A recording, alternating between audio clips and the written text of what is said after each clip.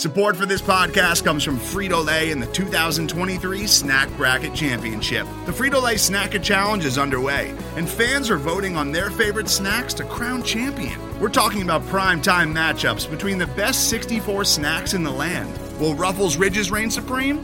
Can Doritos defend their dynasty? Or will Smart Food use their smarts for a surprise upset? Only you can decide. Get in on all the action for a chance to win up to $1,000 or a year's worth of snacks. Let your snacks be heard. Just go to fritolaysnacket.sbnation.com to vote and enter for a chance to win. No purchase necessary. Sweepstakes ends April 3rd, 2023. Void where prohibited. Year's worth of snacks awarded in the form of 52 coupons, each good for one bag of chips. See official rules at fritolaysnacket.sbnation.com. You are listening to Let's Talk Tribe, the official Let's Go Tribe podcast. Swung on, line to deep left field. It is gone! Hit well. Deep right. Batista's going to wave goodbye. Start the fireworks show. This is Let's Talk Tribe, the official Let's Go Tribe podcast, episode 135. I am your host, Matt Lyons, and in this week's episode, we'll talk about the Astros cheating. Michael Brantley, is he innocent in all this? We'll talk about Michael Clevenger's comments on the cheating. We'll look at MLB Network's Right Now series and Carlos Santana being one of the best first basemen in baseball. We'll predict what the Indians are going to do between now and opening day, and of course, we'll take your questions. Joining me for all that and more is another Mr. Merritt Rolfing. Merritt, how you doing? Good. I got a lot of baseball cards from 1989, so, pretty good. I got a Barry Bonds card. And why do you have specifically from 1989? Is there any reason you don't have? So this guy came into my work and gave me an entire box of Fleer baseball cards, all from 1989. Do you just have the look of somebody who might collect baseball cards? I don't know what that look is, but I'm assuming you have it, whatever it is. The guy I know is a big fan. So, I got some great cards like Eddie Murray, Steve Balbone's mustache, Andres Galarraga, Jack Morris, who I refer to as Black Jack Morris, even though that's not his nickname.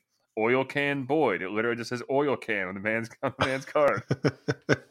a Nolan Ryan card when he was 40, I guess. How old was he in his card? Anyway, yeah, it's a fun thing to have. My brother and I went through it and built the best team we could based only on how they performed in 1988, which means that Barry Bonds was not a starting player on my team. In 1989, I think he won MVP. He still was on the Pirates at that point, right? Yeah, I think I was the Pirates until another couple of years. But yeah, he was only very, very, very, very good. Not not roided out of his mind, best ever good. Well, I mean, even before the roids, he was one of the best ever. But the roids just allegedly made it. Alleged roids. A legend, just like Mike Trout is now apparently a legend, but not really. Oh, that's really funny. Did you see any of that? I know you said you were cleansing for baseball a little bit. That's right. He does steroids now. I forgot about that.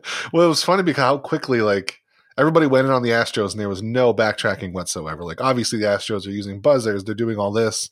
And then, players were starting to say, he might have an exception for a thyroid thing. And then very quickly after that, everybody came back out and said, no, I didn't mean it. I meant if he has one. I don't mean he has one. I think mostly, if we just jump into the Astros thing, I think that mostly means that, players don't have a thing against Mike Trout and they know, he's probably not cheating. But the Astros, man, nobody is shy about saying how garbagey they are. There were so many players that came out after this whole cheating thing. Not Michael Brantley, but Trevor Bauer was one of them, of course. Yeah, he really basked in it, didn't he? He did. Because this is his whole thing for the last several years was calling out the Astros, and then the Astros coming back we've been in World Series. The World Series ball spins different. And then now all this comes out, and Trevor's just running so many victory laps. Mike Clevenger had a video where he was getting a tattoo while he was shit-talking the Astros. That was fun. That was pretty neat. I thought there was a tattoo. One of Bauer's videos. Oh, what song is it? It's the Tom. Is it Tom Collins? No, it's not his name. Phil Collins. Oh yeah, in the air. The song that. Yeah. Yeah, in the air tonight with the drum beat. He timed it to the trash cans. That was really good. But yeah. So, how much did you follow the whole thing about the Astros beating trash cans? Everybody getting fired and. Yeah, it was great, huh? Yeah, it was great. It was fun. I think that more people should. I mean, the issue you run into with this is just, obviously the union and having to clash with that. The combined thing of that and the most you can fine a team is $5 million. It's a little disappointing that all you got was the scalp of Jeff Lunau and AJ Hinge, because obviously they weren't really the ones to blame. Cora and Beltran also apparently were central to the whole thing, but I kind of wish someone else had. I don't know, paid some kind of shit for it. I don't know. And I think in the Clevenger video, I think probably is the best example of this. The best, or rather, made the best point. We don't know who really. When I say who, like someone somewhere, you know what I mean? Like, some kid may have been making his like second or third like pitching appearance against the Astros at some point since 2017. I don't know who it might have been, but like maybe he was a fringe kind of a guy, but he was doing okay. And like if he'd gotten a couple more chances, something would have clicked. But then he faced the Astros and was just utterly annihilated, whether he was a reliever over a couple of games or a young starter for a single game, because they knew that when he was throwing a fastball. And he was just kind of a fringe kind of a player who ended up, instead of being able to at least set his family up pretty good for the next 20 years, he now has to go and, bag groceries at the Hy-Vee or whatever. Yeah, no, it's a big deal. It's amazing how much damage that you can't even really find that did to individuals and people who aren't the stars and the ones who would have stuck there. Like, people talk about how if this thing all was happening all year, that Aaron Judge was robbed out of MVP. And I'm like, yeah, that does suck for Aaron Judge, but he's, going to be a superstar for a long time regardless. There's guys who missed out on opportunities, pitchers specifically, because they were being, everyone knew what was happening. And so they just got bombed and then they just got sent back down and never had a chance to get back into a rotation or into a bullpen again. So that's very sad. It's, I think that's the whole point, I guess, behind the whole cheat about why this is such a terrible thing. Like, it's not on par. I don't like the comparison with what Pete Rose was doing. What he was doing was awful, but in a uniquely awful way. That was only for personal enrichment, and like he could do everything he wanted with it. This was damaging to people we can't even quantify. And then the fact that it just kind of taints an entire World Series, possibly two. I mean, the fact that the Nationals, the fact that nobody won at home the entire 2019 World Series kind of makes you wonder if they were doing anything like this in the 2019 postseason. But I don't know. That's a question for another day. But it kind of soils a whole bunch of things. It makes Dodgers fans probably really pissed because they've just been running into the same wall for the last 3 years. Yeah, it's the two most tainted World Series are the ones that the Dodgers lost in. Yeah. I think if anybody, the Dodgers are the most upset. Like, I would be. They haven't said anything. They had a really petty. I guess MLB sent out a notice that teams shouldn't talk about it, so the Dodgers just sent that out, like as a tweet about that. Teams are advised not to say anything about the cheating scandal. This whole thing always makes me the construct of, and this isn't really, and this is just kind of something I noticed. I thought about the other day. The construct of Major League Baseball or NFL or anything like that is very confusing, because the commissioner is ostensibly an employee of the owners, but then he's able. I don't know. It's weird how your employee can fine you and force you to, and suspend. I don't know, suspend your other employees, but then and tell you not to talk about a thing. Even though he, like I said, it's a very weird, I guess, dynamic. That goes back to that $5 million fine thing. Like, I'm really shocked that owners decided Major League Baseball can't fine owners more than $5 million. Like, of course, that cap is going to be really low. And I didn't really mind the punishment they gave out either. That it was because I don't think they want to butt heads with the union right now. Like, that's the main thing. Yeah. But I also think that it's a good idea to like go after the leaders of these kind of things. Like, AJ Hinch wasn't doing it, but he said he knew that it was happening. Like, I think it's better like they're going for, because you can't punish every single player. You can't determine who did what and all this stuff, but you can get the managers and say, like, if you don't stop this when you see it, this is what's going to happen, basically. And I also heard I don't know if it was something that actually happened or they were just thinking it happened, but on MLB Network a lot, they talked about how the players might have had immunity to suspensions to give all the information. Right. Which I think if that's what happened, that's fair, because I think it's more important that Major League Baseball gets everything they could to know what was going on than just suspend Jose Altuve for a year or whatever.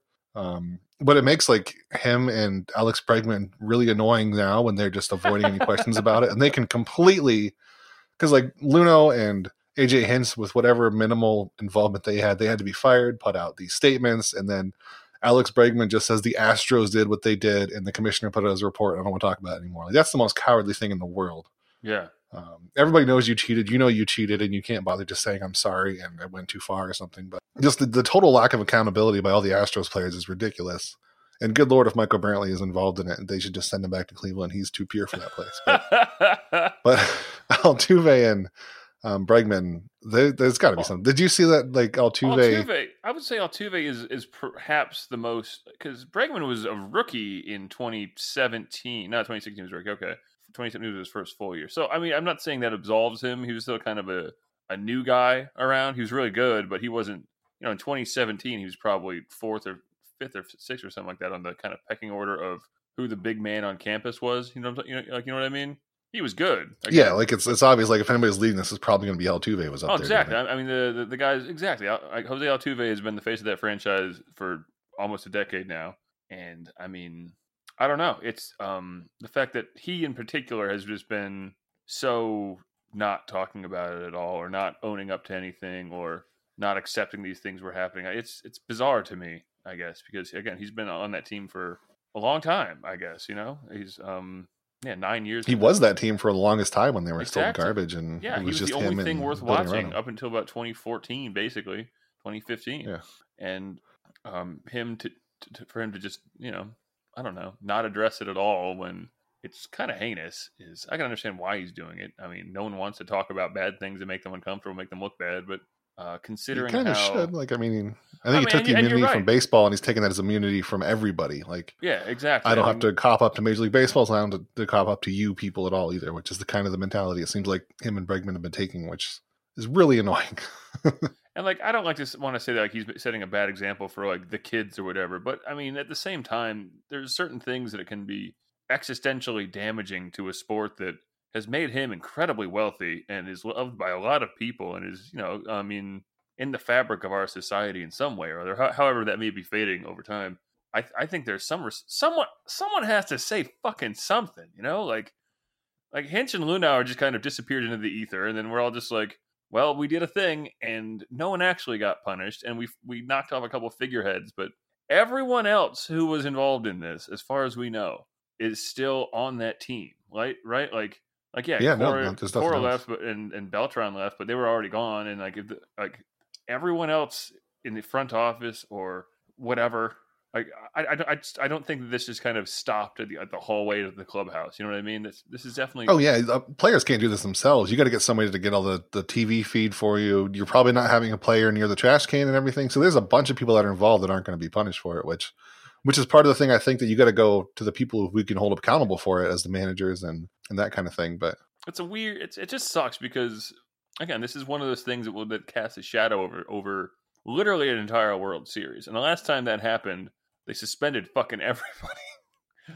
or forever rather. They banned everybody forever, and it was a black mark on the sport for forever, literally. So I don't think this is as bad as that one, though. No, I think the biggest difference here is that they're cheating to win compared to cheating to they could potentially be cheating, right? Yeah, as long as you're cheating to win, it still doesn't make it good or better, but it's not quite as completely, totally despicable as cheating to the point where you might just lose to make money for yourself. Now, Merritt, I don't know. Maybe I've missed it. I'm sure the statement has come out, but I don't know where Justin Verlander has put his. I'm sure he's come out somewhere. I'm sure. Maybe I just missed it. Maybe was it retweeted? I didn't see it. I don't know, but I'm sure Justin Verlander has come out and said that he doesn't like this cheating. A lot of teams because he hates all cheaters, man. Exactly, but man, a lot of teams had their fan fest this weekend. So I mean, he's just busy. It's fair. He's busy. The Twitter feeds and the news lines are just so full up with that type of shit. So it's just you probably missed it, and we just don't have to go back and address it. But yeah, I'm not going to say he's a hypocrite because whatever. I don't know. He's definitely a guy who has opinions, but I don't know. I mean, remember when he complained the Indians had a light on at one point in the stadium? Awesome. That was my favorite. I loved when he complained about the Indians. It was always so great. It was like, shut up, idiot. What are you doing?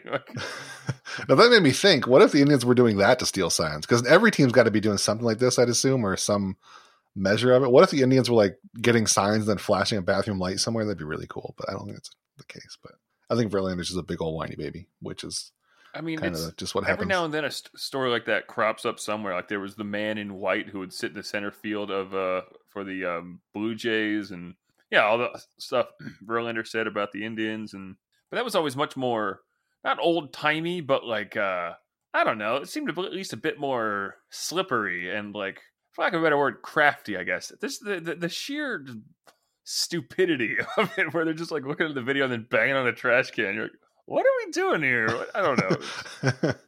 Now, this is probably a dumb question, but is there actually something like in the rule book that says you can't have a guy in the outfield with a telescope who's like holding up a sign? I don't know. Like, what if a fan just wants to do it to help the team? Yeah. And like he just sits out there with a binoculars and a sign that says slider or fastball, but he has nothing to do with the team itself. Could they do anything about that? I don't know. I mean, I think there's a general clause of quit doing fucked Don't up cheat. shit. Don't fucking do that. Rule 3, section 4. Yeah. 3 point. Yeah. Rule 3, section 4, clause 12. Quit doing idiotic stuff, you moron. All right. I would assume that like no matter what stadium it is, they would kick the guy out just to be on the safe side. But right. Maybe, I guess you could just sit out there with binoculars. You want to help the team and hold up a sign that says slider. I'm just trying to be a nice guy over here. I just have these signs. I don't know what they mean. What are you talking about? I don't know. I can't read. I just hold up these signs randomly. I'm a big fan of fastballs and also sometimes sliders. What do you want from me? And I cheer them Go on. Sliders. Go Sliders. Slider's my favorite Fastball mascot, so I just hold this up to cheer him. That's what I do. All right, man. Let's talk about something that's not quite cheating. I guess you could cheat the robots, but MLB Network, they have their Right Now series where they have their old shredder thing, which now that sabermetrics are like everybody accepts them as not as this cutter like edgy thing. Like, yeah, we're using stats. It's like now they just do it, and also they have you better fucking be using stats, you idiots. Yeah, so now it's almost like quaint when they bring on like Carlos Pena or whoever on to also talk about the non-statistical side of analyzing these guys. So, because this point we do it so much that just doing the shredder and the hard analysis is like you can just go on Fangraphs and sort and find it. But yeah, it's a neat little series they have where they run down every position, the top 10 players of every position. So far they've done the outfield, which shockingly no Indians players were on any of those lists. What about Jordan Luplow? He was really good against righties, I think. Yeah, he was sort of okay against half the league. That'll get you on a list of the best in the league. Thank you. I guess Puig maybe could have been considered, but he wasn't. But the only one so far has been Carlos Santana, number 8, for the first baseman. Which we can start with that. Like, are you okay with that, or should he have been higher, or what do you think about where he landed there? 8th, 8th for first baseman. It's not like ALDL; it's just all together. Right? No, I know. I'm trying to think. I mean, there aren't a lot. The thing is, like, there aren't a lot of good first basemen anymore. You know what I mean? It's like, yeah, they mentioned that too. Like, most of them have gone to the DH now. Is where. Right. Like where previously a really good first baseman would have been because they couldn't field. Now they're just doing DH instead. Well, so now it leads. I thought Max Muncy, who was obviously the best first baseman last season, is number 2. Freddie Freeman's number 1. Pete Alonso was 3. Anthony Rizzo, Paul Goldschmidt, Matt Olson, Luke Voigt, Santana, Josh Bell, and then Edwin is number 10. So it's very much not. It's not a very slugger heavy list. Like Pete Alonso is. Anthony Rizzo, No. I guess he's a slugger, but he's mainly just an overall good hitter. But it's a lot of traditional ones that used to be good here at DHs now, so it's hard to. I pulled up the list of according to Fangraphs, wins above replacement. Alonso's number 1. Santana's number 3, actually. Is that Steamer projections like last season? No, this is this past season. So I guess they're. Oh yeah, What? so yeah, Steamer. Well, the shredder thing they have uses the last 2 seasons, and Santana was not very good for the Phillies. Okay, that's fair. So that kind of drags him down a little bit. Yeah, he was also really bad defensively this year, apparently by statistics. But I mean, who cares? It's first base, but still, compared to how good he was a couple years ago, and he's a Gold Glove candidate. Kind of sucks. Yeah, so I don't know, but I think number 8's fair, right? There's a bunch of pretty. I have other problems with the list. I guess. I mean, obviously it's the last 2 years. But I'd want him above Luke Voigt. Yeah, I don't want him above Luke Voigt, but also like. I mean, Matt Olson's good, I guess, but I'd want him above Luke Voigt and probably Paul Goldschmidt was so good in 2018, though. I just feel like he's kind of on a downswing. But Santana's 32 as well. I don't know why Edwin Encarnacion was listed as a first baseman. He's the worst first baseman ever. The one, can you tell just by really glancing real quick who the big omission is here? Which I guess makes sense considering he wasn't very good last year. I wonder if he's on the Fangraphs list. Joey Votto. I'm looking real quick. Oh shit, you're right. Joey Votto's not on this list. Damn. Yeah, he was number 1 a couple of years ago. He's number 1, I think, multiple times. He's always been in the top 4, but he dropped right off because he wasn't that good last year. He was not very good at all. Still walking a shitload, but not doing much else. And he's so old. Isn't he like 36 too? That was surprising for me. I didn't realize how old Joey Votto is. He's been around since Which forever, sucks because he's not going to get a World Series. No, definitely not now. No, I mean, unless he's a bit player. That's the thing. Like, he'd have to go somewhere else and be a DH or something, and like he just doesn't hit. Yeah, and he's still signed for $1 billion or whatever through 2024. So you know who could really use a soft hitting DH is the Indians. He's classic Indians material right now. Perfect. We could use him as a platoon guy. Yeah. They love their platoons and use Joey Votto and pay him $20 million to do it. Yeah, you just platoon him and I don't know, Jordan Luplow, I guess, and they can both hit righties. I guess didn't Luplow have weird reverse splits? But no, you're thinking of literally anybody else. Jordan Luplow has the most normal splits you can think of. You know, I'm pretty sure I read a couple split. articles saying how he started to hit right-handed pitching towards the end of the season. So shut up. But you read those in I know what I'm like doing. July, and then he tanked again, and then he was only good as a split. Because remember, they tried him every day for a very short time, and then he was like, "Nope, I'm not doing that anymore." It's almost like letting someone play more will let them get more comfortable in the situation. I don't know. It's an idea I have. Maybe we're going to explore it at a later date. Maybe they could bunt a But little more. So I don't know. Well, I mean, that at least that keeps the defense honest, right? That's what we're trying to do here. Honesty in our defenses.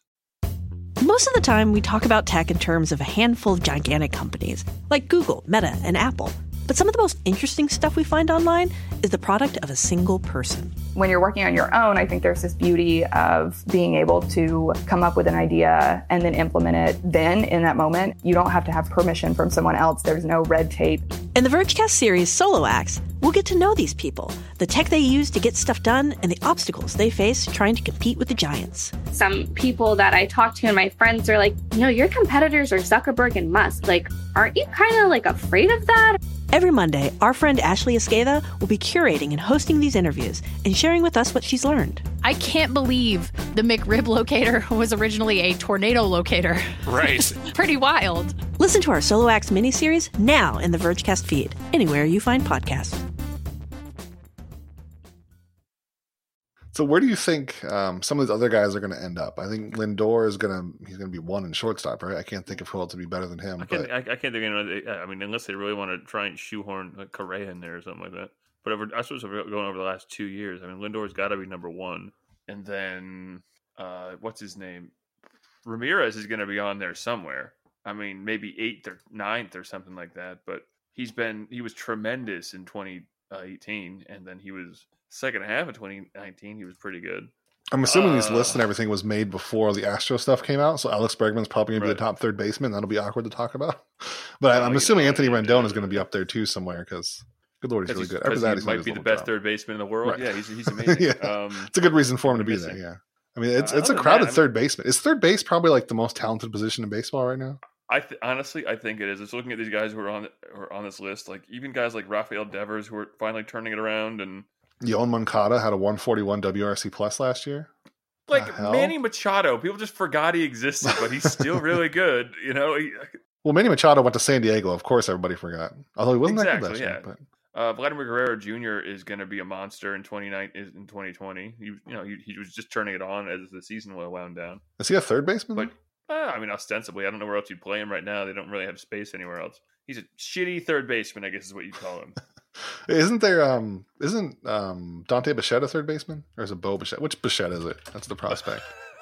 Bo Bichette.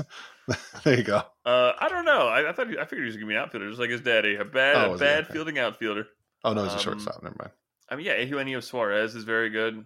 All these guys are just incredibly talented and would be a star on a lot of crappier teams. But, again, Bregman, Rendon, Chapman, who everyone forgets about. Arenado, who apparently is going to get traded. I'm still confused by that one. But that's a whole thing. Goddamn. Could you imagine the Indians extending Lindor right now and like being so excited? And then next offseason they're looking to trade him already. It's the stupidest thing in the world. It is hands down the dumbest thing in the world. Yeah, Jose Ramirez is going to be like fourth at worst on their top 10 right now. At worst, you mean at best? It's going to be hard for him to get that high. He was probably the best third baseman in baseball in 2018. Yeah, I guess you're somewhere in the middle. I think it'll be lower, like 5 or 6. But there's so many good third basemen, though. Why are they? And that's why they're doing that one last. Let's see, catchers. I just don't think that he's going to get in there. Just because he wasn't good in 2018, and yeah. Well, that and it's just he doesn't have the offensive stats. I guess he's all defense and. Well, they also changed their shredder formula on weights, like defense for different positions. I would hope that at catcher they weighted a lot more than offense, which if they do is going to help them. So I would almost say the last 2 years, whenever he got a chance to, for sure, just a brick wall. So and then for starting pitchers is really the only place you're probably going to see any Indians, and I would say Clevenger gets in there and at like 5th or 6th or 7th or something like that, and then. Who else? Bieber? Bieber? Did you forget Shane Bieber? I'm just thinking. I mean, he wasn't really good in 2018, right? That's Like true, he was yeah, he really wasn't very good in 2019. But I mean, if we're going over the last 2 years, he's been merely a pretty good pitcher. And I think Clevenger, like you said, Clevenger for sure is going to be there pretty high. And remember this season, even before he got injured, he was unhittable for he didn't have like double-digit strikeouts every start until he got that back injury. It was only like two, he but was truly incredible. Yeah, I mean, he's got a 154 ERA plus over the last 2 years and struck out 376 and 326 innings since 2018. Basically a million. Tremendous since 2017. Yeah, he's perfect. He's a perfect pitcher. And that's what it is. And I think he'll be not quite top 5 just because there's some guys out there who are also really, really good, but. I think my favorite rumor this offseason is the Angels wanting to trade for Mike Clevenger. That is, I don't want him to do it, but I just want to see the Indians turn Vinny Pastano into Clevenger and then into like Joe Adell or whatever. Just because how much must the Angels hate themselves right now? They got a half season of Vinny Pastano for the pitcher they would probably trade just about anything for right now. It's great. Over the last 2 years, where does he rank up by wins above replacement? Would the Angels have won a World Series if they didn't make that trade? No, because everything. That's true. It only last. Clevenger would have gotten hurt. They don't have any bats to speak of, and also as the Astros he might not have developed like he exist. did. Yeah, that's true. Yeah, but again, the Astros still do exist. So, I would say that Clevenger sneaks in the back half of the 5. Now, second base, does Cesar Hernandez, does he make the list as a second baseman? Without a doubt, second base is a terrible position that no one's good at, as far as I know. Or maybe they are. I'm not sure. I don't actually watch baseball. What sport is this again? Wait, what are we talking about again? All right. I mean, honestly, I don't know. Honestly, it's not that stacked a position. If Max Muncy got picked as a first baseman, then he's out already. And then I guess you'll have Altuve, Albies, Torres, Baez, Moncada. Why is Mike Moustakas Torres? You know what? I don't think it's that terrible that he might make it. There's not that many good he might actually sneak onto this list. Oh my god. Ketel Marte, does he count as second baseman? Ozzie Albies? I think he does count as a second baseman. I remember Mike Petriello tweeting about that. So, I mean, it's going to go Baez, Marte, Albies, Altuve, Whit Merritt. No, Whit Merrifield's an outfielder. Moncada. I guess it depends on who they allow to be a second baseman, really, because there's so many players. Like nobody's a primary second baseman anymore. It's so rare. Well, that's the thing. DJ LeMay. It's true. It's a very weird. DJ LeMay, who's already third baseman. Jonathan Villar, Torres. They're not going to put Asdrubal Cabrera on there, are they? I mean, they might. I hope so. Jesus Christ. and then, I mean, again, I'm just kind of going off like wins above replacement. He might actually make it. Over the last 2 years. It truly just depends on who they include. Cesar Hernandez. Yeah. You got to be kidding me. That's the stupidest thing I found out about anything over the last month, I think. And that's not... Give it to like Brian Second base used to be like one of the big good positions, wasn't it? It was... Well, it wasn't. It was. I mean, it was more like if you were good at second base, then you're a god because it's just. It was. I mean, it was basically you had what's his name on the Phillies, who was the player everyone wanted, Chase Utley. But I'm trying to think of other great second baseman over the last however long. There you go. That about tells you how it is. I mean, Jason Kipnis for a couple of years was it, and he was pretty good. He was one of them. Yeah, exactly. That's true. Jason Kipnis was a top. I mean, Justin Pedroia was the class of the position for about a decade. Robinson Cano, that was another one. Oh, yeah. What do you know about Robbie Cano? That's true. Who else? I don't know. I think Cesar Hernandez might make it there. We were all excited by D. Gordon for a while there. Starlin Castro was supposed to be really good. Dan Ugla, he was a second baseman, was good for a very short time. Dan Ugla was theoretically a second baseman. That's true. He was theoretically a baseball player, yes. He had 33 home runs one year, so there you go. And then he got into a fight with, what's his name? Former Indian. Won an MVP or something, or batting title or something like that. He got into a fight? Yeah, he got into a fight with the guy who was on the Indians last year, but then left because he was terrible.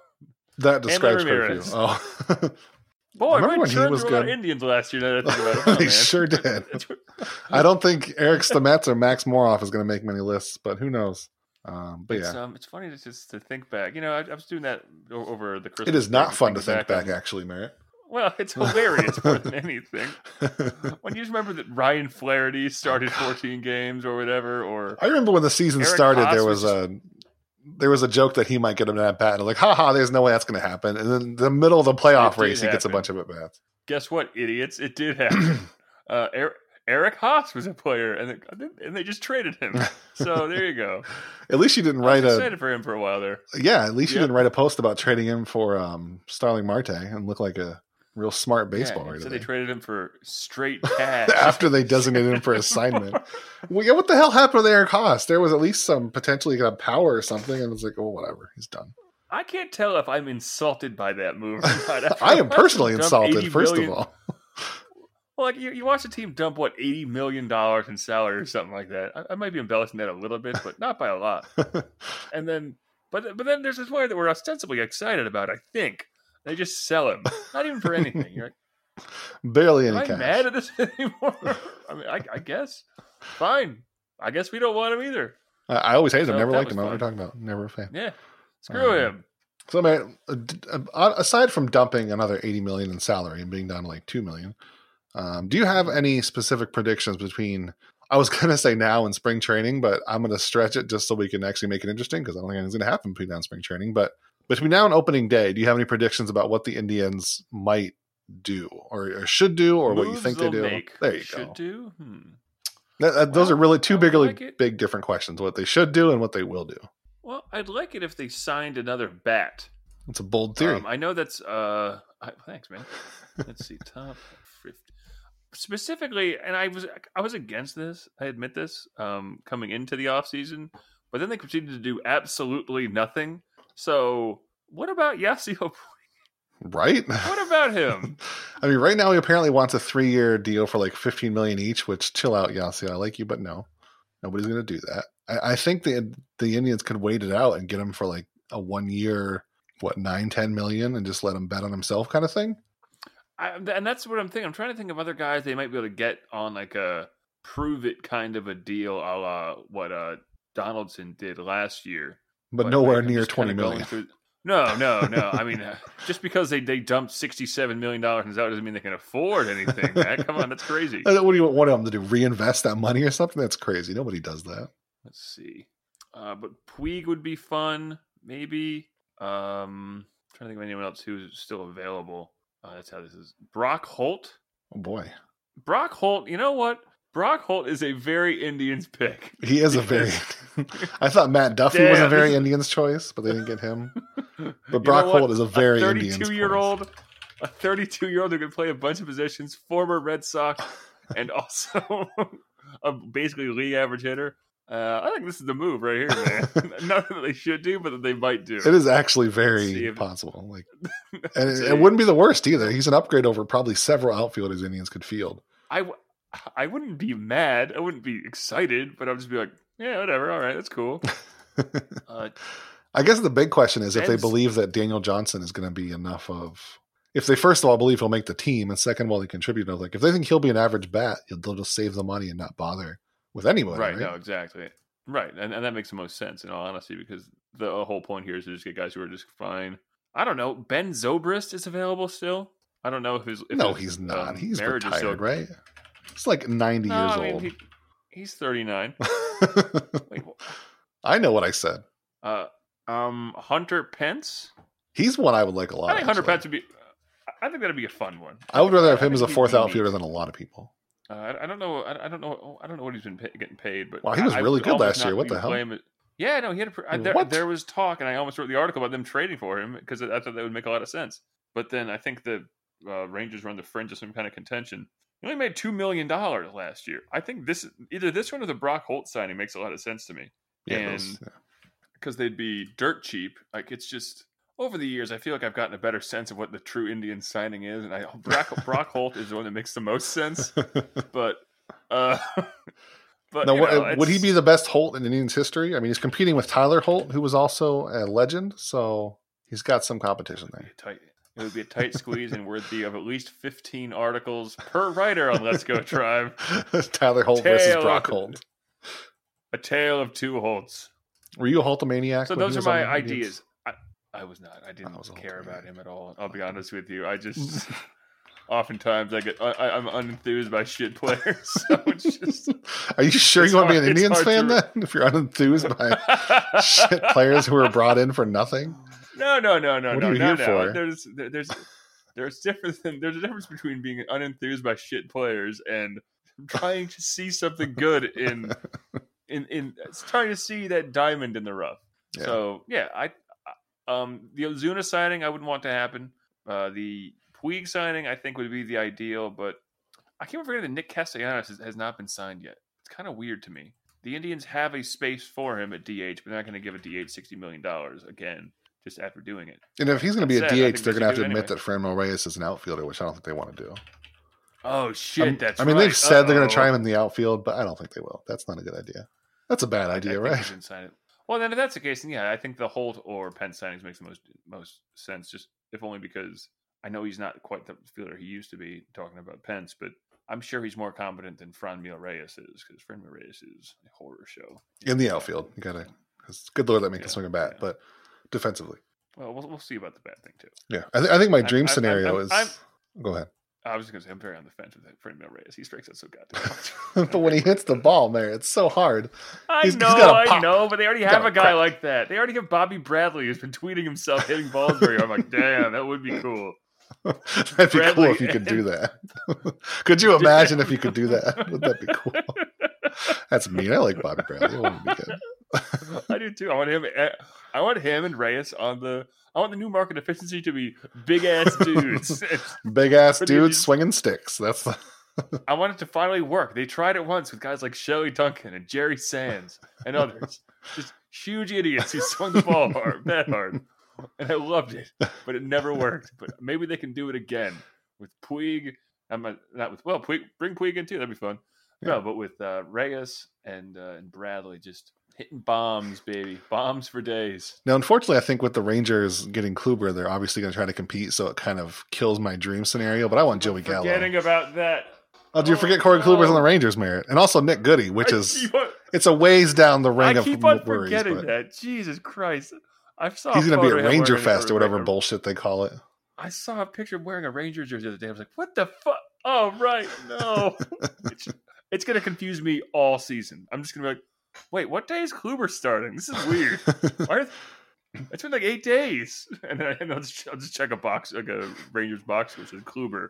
8 innings, 1 hit, 12 strikeouts. Ah, damn it.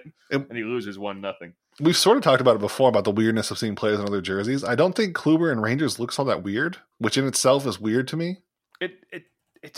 He just looks like a Ranger. I think it looks incredibly weird. I don't know. You're right. I mean, of all the teams for it to be on, that's definitely a good one. He looks like a sheriff of some kind. So it makes sense. Yeah. But at the same time, it's just, he's like the much more so than Jason Kipnis or anyone else. He's just been the best player on the team over the last, since 13 probably. Yeah, and I am not ready for Jason Kipnis to see him in another jersey yet. I'm not mentally prepared for that. I've gotten over that. As long as it's the White Sox or the like when I saw Lonnie Chisenhall in a Pirates uniform very briefly before he got hurt, I was like, that makes sense. I was like, when did you see him in a Pirates uniform, Aaron? Like a spring training uniform? Is that where? I don't think he had it bad for the Pirates, did he? He was injured before. Was he really? I'm sure I saw it somewhere. But when I see Jason Kipnis in I think White Sox is a good fit for him. White Sox is the best fit, hands down. That one it makes perfect sense. But like if I see him like an Orioles jersey, the poor guy. What are you doing to Jason Kipnis? He doesn't deserve that. Hey, it's a great stadium. That means I get to go see him a lot too. So there you go. All right, so we have at least a couple questions. Every, I guess, Sunday now, whatever day this is, we ask you on Facebook and Twitter for your questions, what you want us to answer, and some of them are weird, some of them are good. They're all good, but some are just weird, and I like that. They're always good because our fans are the best. Our listeners are our heroes. That is a fact. Jose Fernandez Chavira on Facebook. He wants to know what prospects could the tribe ask the Jays for in return for potential trade for Lindor. I think you can ask for whoever you want, but you're not. I'm assuming this is a Jays fan who just wandered in and saw there was a question for an Indians podcast. But you're not going to get anybody from Mark Shapiro. There's no way he's trading prospects for Francisco Lindor. He's not trading prospects for anybody. No. That man also, loves they don't have any good prospects. Right. I mean, you consider not a prospect, but like they could get the Bichette. I already forgot which one it is again. Bo. There you go. Bichette, Dante Bichette is just the one burned in my head, and I can't get past it that he's the right one. You could ask for Vlad Guerrero Jr. if you're in for a laugh. They're not going to give him to you, but yeah. First of all, the Blue Jays don't have anybody worth Francisco Lindor, and if they did, Mark Shapiro would not give you them. We know when he was in Cleveland, he loves his prospects. Honestly, that's part of the reason the Indians have such a great team now is that he hoarded prospects so much. But he's not going to trade them. You ever notice that they have the most? That the Blue Jays have the most of the large adult sons in all of baseball? That's Mark Shapiro's efficiency. And Guerrero Jr. and what's his name's kid too. Who was the president when Shelley Duncan and Jerry Sands were in the team? Mark Shapiro. Holy shit! Also, Jesus Aguilar and Carlos Santana. He loves him some big dudes. It's his thing. Well, I guess what I mean is these are all literally the sons of major leaguers. Too. Oh, I see what you're saying. All three of those guys. He just drafts by name recognition. That's all he does. Yeah, he's like, I remember watching him. Yeah, get him. He's terrible. All right. He's never played baseball. What are you talking about? You can't just draft Bill Gates' son because you like his name, sir. Draft him now. Hey, draft Barry Bonds Jr. He's a computer programmer. Yeah, that's fine. Have you seen his name? Get him. I want him now. Yeah, come on. We can teach him the game. It's fine. So at Hiram Boyd on Twitter, he asked, is Tito going to be versatile in using the potential awesome back of the bullpen, or will he just assign jobs? I wouldn't give one person the job. I'd be open to giving multiple guys close and use in different innings. What do you think of that one, Merritt? Is Tito going to just rely on roles or just kind of let everybody pitch where they should be pitching? Well, I think we learned over the years, we've learned two things about Terry Francona. He will always have a closer, and he really likes his capital G guys. Now, most of them are gone now. Hand will be the closer. I mean, that's just the way it is, right? The only way we can change that is if the front office trades him, which, fine. Relief pitchers are a little more than a highly fluctuating asset, and moving on them when they're high is a smart move a lot of times. Also, what we talked about before the podcast, but Adam Simber's career is basically over because you have to pitch to three people in a row now. And if it's one righty and two lefties, and you're going to give up 2 home runs. So I would like it if he was versatile with these guys. I mean, Oliver Perez is still good. Are these guys still on a fucking team? I think Ollie is, yeah. I mean, they're going to have a really damn good bullpen. Like Nick Wittgren's still going to be there. No, the new kid, Clace, Karinchak's going to be pitching. I think at least one or two of those guys that they kind of called up over the end of the last season are going to be good. I like Hunter Wood. My hope is he adds some velocity this year, and he lives more in the 95 to 97 range than the 93 to 95 range. I think that'll make him a much better weapon. I recall his secondary stuff being at least passable. That with more velocity, I think he'd have more swing and miss potential. But I guess to answer the question, yeah, one would hope that he uses guys judiciously. The new way of managing bullpens makes it, I can't tell if it'd be easier or harder for him, right? Like the 3-batter minimum, you mean? Pitch to both sides. Right. Yeah. He's guys who can pitch to both sides of the plate. And Wittgren has proven to be able to do that. Perez has proven to be able to do that. Clay throws 100 miles an hour, so I'm sure he'll be able to do it. Adam Simber's screwed. Throws a mere 98. Simber's out. And then, like I said, just out. Just like a matter of fact, that one. Get the hell out of here, you idiot! Just throwing boots at him. Yeah.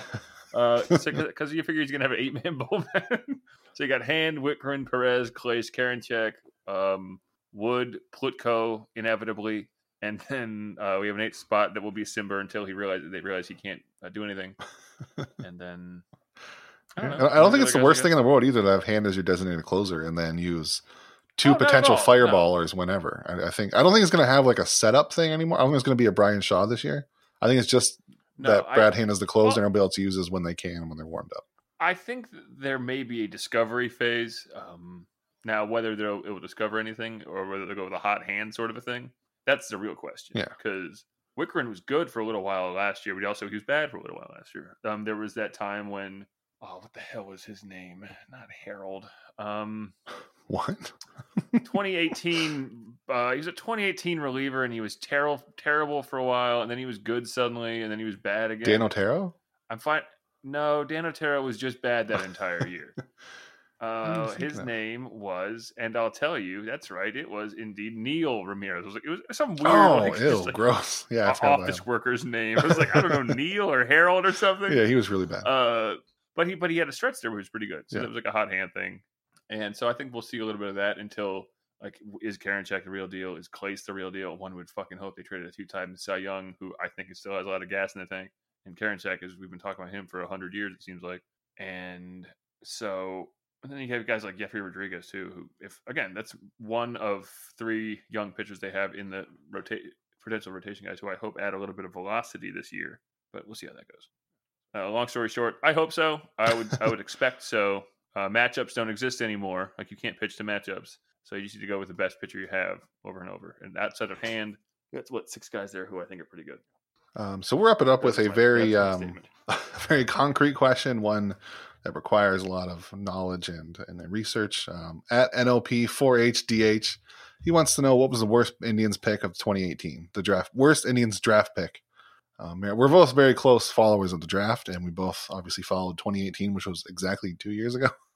So not the last draft, but the one before it. Merritt, who was the worst draft pick of 2018? That's a tough one to think about. Let me consider this for just a moment. Do you want me to give you my very well thought out answer first? Yeah, what do you got? Round 23, pick 29, overall 703. A guy named Cody Farhat. He's one letter away from being Fart Hat, and if he would have been that, he would have been a better pick. But he isn't, so he sucks. Did you say best pick? Wait a minute. No, because he's not Fart Hat. If he was Fart Hat, he was the best pick of 2018. But he was so close, but his ancestors or whatever did not pick the right last name, so he's my pick for worst draft pick of 2018, Cody Farhat, who was also almost Fart Hat. I mean, I could complain about something like Noah Naylor being a non-factor so far on prospect lists. And being not Bo Naylor. I mean, also, yeah. That's his biggest drawback. I think the main point is, like, 2018 is too soon to know what the worst draft pick is. But no, and that's true. I mean, none of these guys really, goddamn Fart. He was so close, Merritt. He was just one letter away. Could he not have tried a little harder to get the T in there? Maybe Ethan Hank. I don't know. I mean, no, honestly, Ethan Hank was really good. What a ridiculous question to ask me. I have no clue. I knew you wouldn't. That's why I wanted to do it for the last one, just to wrap it up. The real reason is I thought just for fun I'd look, and then I saw Fart Hat, and I thought, I'm going to use that one. I'm going to make Merritt not have any answers, just so I can get my Fart Hat joke. Well, we got Gunnar Halter. Guy really hates Arsenal. I guess there's Cody Fart Hat. Got some good names in here, actually. Eli Lingos, pretty good. Aaron Pinto, I'm a big Bean guy, so that's a pretty good one. Bean guy. He's a big Bean guy. Spencer Schwellenbach, I assume, will be a superstar. Just based on name alone. Okay, so here's a great name. Okay, this is a fake human being that's a creation of a video game when I auto-populated draft a couple years in the future. And his name is Braxton Cotton Game. Oh yeah, that's absolutely a fake name. That's not a real person. That's a fake human being. After like the first 70 rounds of the MLB draft, they just add some players in. They're not real. And then we have Johnny Frankenship. Yeah. I remember him. Yeah, great catcher, good arm, solid bat to ball skills. Good. Yeah, I'd say I'm 38th round pick. You think 38? Yeah. What if people look up records on him? Nobody does that. Just fake the Fangraphs charts. Nobody will care. He'll be gone in a couple of years. Zach Geloff, Gelof. I mean, my name is Merritt Rolfing, for God. This guy's name is Daniel Schneeman. That's from a movie. It's a Disney villain name. Yeah. Schneeman. Yeah, but like a nerdy kid from a kid's movie, like a Dennis the Menace-esque kind of. Not the main villain, the one right under him. No, I'd say he's more like the nerdy kid from like a Boy Meets World type TV show. Yeah. Schneeman's here. Yeah, okay, yeah. Schneeman. We forgot our homework and he told the teacher. Yeah. Oh, Schneeman's raising his hand again? Oh, and so on. Yeah. So that's going to do it this week. Oh, go ahead. That's my pick. Anyway. There you go. That's it. Thanks for joining us. If you are, leave a review on iTunes, Spotify. I think Spotify can do reviews now. I don't know. Wherever you do, leave a review. Let us know. When we get new ones, I'll try to read them off the top of the show. It's been a little while, but from this point forward, we're probably going to do every week because baseball, good Lord, is going to get started soon. Hopefully, there might be some news. We'll see. Some of these colleges have to be fake. This is ridiculous. Like what? Just give me one, and then we'll end the show after that one. What's the fakest college you found? George Wallace Community College. I don't know. That just doesn't seem real. Clearly fake. Maybe it is. See you next week, Merritt. Saginaw Heritage High. Bye.